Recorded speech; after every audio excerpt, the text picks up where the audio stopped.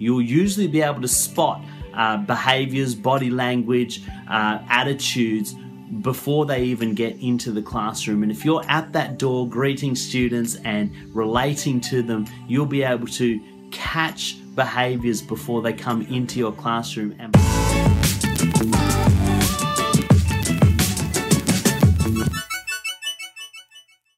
Welcome to the Calmer Classrooms channel. I'm your host, Tarun Stevenson, where we are all about helping teachers establish and maintain positive behaviour in the classroom. You can catch us on YouTube, Facebook, Instagram, or your favourite podcasting app. So make sure you subscribe and follow so that you don't miss any of our episodes. All right, here's the latest episode. Let's get into it.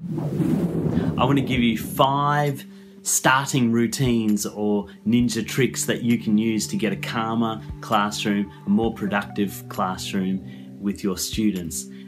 The first trick is this: meet your students at the door. Make sure that you are well prepared before your lesson, that you are not setting up when they're coming to the door, but you can actually stand at the door and greet them and be ready for them. The reason I suggest that you meet them at the door is this: relationship is absolutely paramount to effective behavior management. Meeting your students at the door is a really effective way of building relationship. It gives you an opportunity to greet them, smile at them, find out about their weekend, find out about what they did at lunchtime, talk to them about their hobbies. But also it helps you to notice or observe anyone that might be coming to the class restless or out of sorts. If something's happened in the playground, if something's happening at home, you'll usually be able to spot behaviors, body language, attitudes before they even get into the classroom. And if you're at that door greeting students and relating to them, you'll be able to catch behaviors before they come into your classroom and positively and proactively respond to them in a timely manner rather than waiting for it to come into your classroom and disrupt the learning. So meet the students at the door. The second one is take the time to make sure they line up before you walk in the door. Why line up? Lining up is something that I recommend whenever I work with teachers in the behaviour space, and the reason for that is this: it is a routine or it is a ritual of readiness. So it gives them an opportunity to reset from whatever they were doing before they came back to the classroom, where they're able to get ready, get their books out, get their pens out, calm down, show that they are ready to enter the classroom. If you've got them lined up facing the front in an orderly fashion, you'll very quickly be able to tell the students that are not ready for learning, the students that are not ready to enter the classroom appropriately. And it just gives you a way of nipping that behavior in the bud before it actually comes into the classroom, but it also helps them to reset. It's a really effective way of observing readiness for their next learning routine. So lining up, make sure you get them to line up. Yes, I even recommend high school teachers line their students up. I work in a high school and I work with teachers and getting even their year 10s and 11s to line up. It is a good practice of orderly, respectful behaviour before they enter the classroom, and it helps you to observe behaviours before it takes control of your lesson. The third thing I recommend you do is to explicitly teach and enforce an entering the class routine. So whatever your entering the class looks like, explicitly teach them how to enter the class appropriately, walking in the class quietly, putting your bags at the back of the classroom, putting your books down at the table. Whatever the expectations for your routine is, make sure that they are entering the class in an orderly fashion.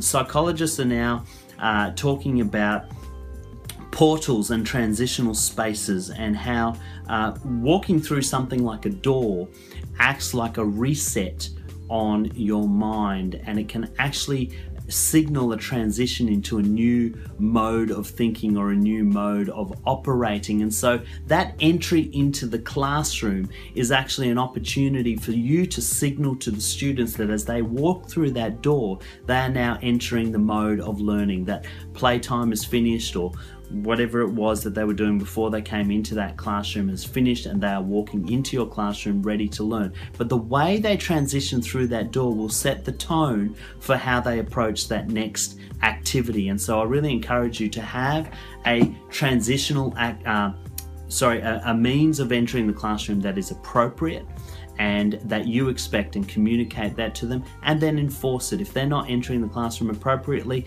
exit them back to the door and get them to walk through that door in an appropriate fashion. The fourth thing that I really advocate for is for a starting routine, and preferably a starting routine that is a calm down routine.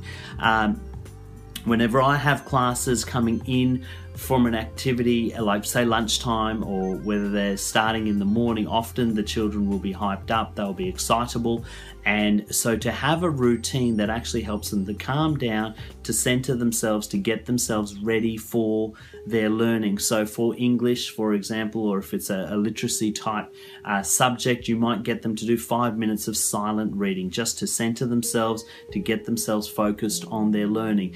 If it's a math subject or a numeracy subject, then you might get them to do some kind of quiet mental maths routine or some kind of times table, something that is going to get them in their own space, that's going to shut down the interactions with their peers from outside, and they're going to be ready for the learning before you actually start teaching it. Also, having that 5-minute transitional routine actually gives you an opportunity to set yourself up for the lesson. If you've got to turn the projector on, get your laptop going, put stuff up on the board, it means that they are occupied while you are getting ready. Some of the most common places that behavior gets out of control is in transitions, in those times where students don't have a set activity while a teacher is getting ready or a teacher is arriving. So those line-up times, those 5 minutes before you start your lesson, those are the times when behavior can get out of control really quickly. And so if you've got that established starting routine, it will help you to manage that. And number 5, before you even start the lesson, before you give your instruction, make sure you have an attention-grabbing practice. Don't try and teach or give instruction over talking or over students who are not paying attention to what you're saying, because inevitably what will happen is students will not listen to you, or they will not hear you, and then you'll get frustrated because they didn't hear you, and then you'll have to repeat yourself, or they won't know what the work is. So make sure you've got that attention-grabbing mode. Now, depending on the age of your children and depending on your personality type, there are dozens of attention-grabbing rituals or activities. You might do the clapping thing. You might hold your hand up in the air and wait for them to be silent. You might do something like class, class, class, and they have to respond with yes, yes, yes. You might stand in a corner and count down from 3 to 1, and then they have to be pencils down looking at you. Whatever your starting routine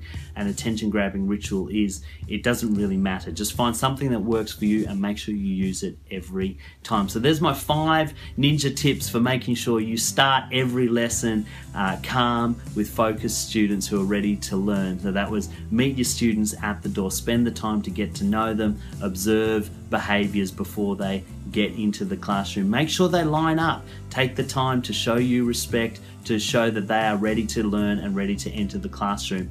Have an explicit expectation of how they are to enter the classroom appropriately, quietly, what they need to do with their bags, how they need to act when they first enter the classroom.